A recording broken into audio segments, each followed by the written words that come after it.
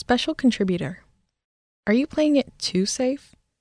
2 Advisor Marketing Examples That Prove How Boldness Wins by Sofia. If you hold your thumb about a foot or 2 in front of your face and focus on it, you'll notice that everything around it goes blurry.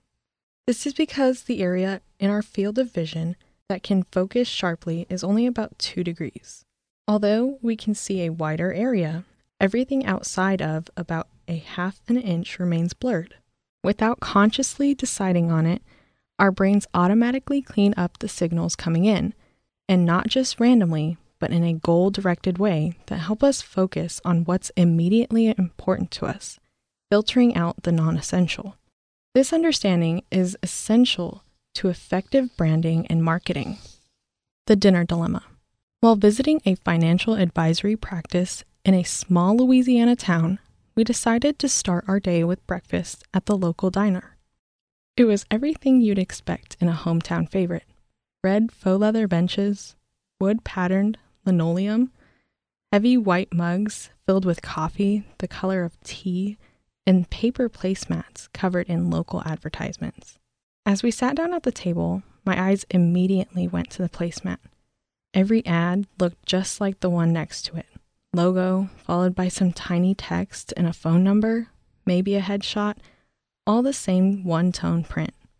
In this case, the diner did all their printing in a tepid pea green. I looked up at the advisors sitting across from me. "Do you advertise in this?" I asked, holding the placemat up. "Yeah," one of the partners replied, taking the paper from my hand and scanning it.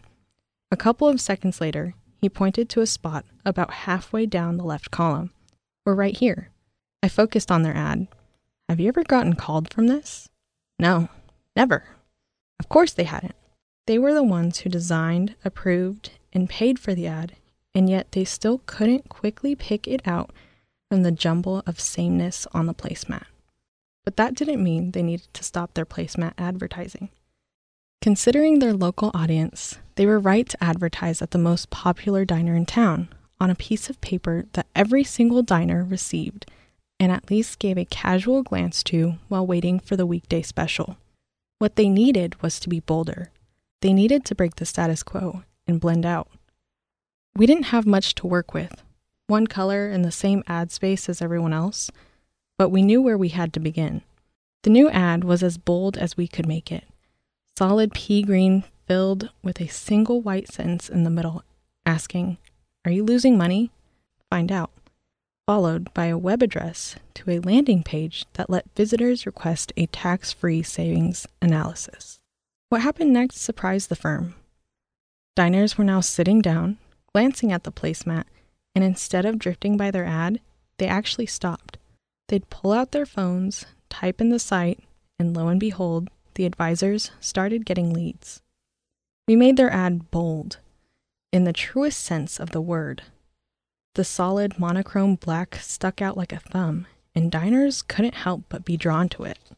The piggy postcard. When companies fail at being bold, it's almost always because they're afraid.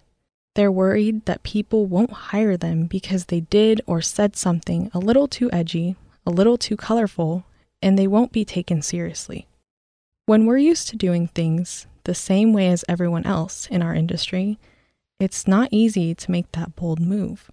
A firm I once worked with on a seminar marketing campaign wasn't able to make that leap and paid for it with mediocre results. Keeping the message of "Don't let inflation rob you of your retirement" in mind, we designed a postcard that featured this enormous electric pink piggy bank balloon floating in a bright blue sky with the words, "Inflation, will it rob you?" emblazoned on its side. They hated it. It wasn't serious enough, they said. It didn't reflect their brand. "We're too conservative for this," they argued, and after several rounds of this, we changed the picture out for a couple of sad-looking retirees who had apparently been robbed of their retirement by inflation. The invitation was packed with explanations of inflation data and no fewer than 27 bullet points on why the reader should attend the seminar. And the advisor was happy. Not long afterward, another advisor approached me with a similar request, and fortunately, They were a little more open to breaking the industry status quo on advertising. They approved wholeheartedly of the unused pig balloon card, and within days of mailing it, we discovered that the pig balloon card received a 4 times greater response rate than the conservative version.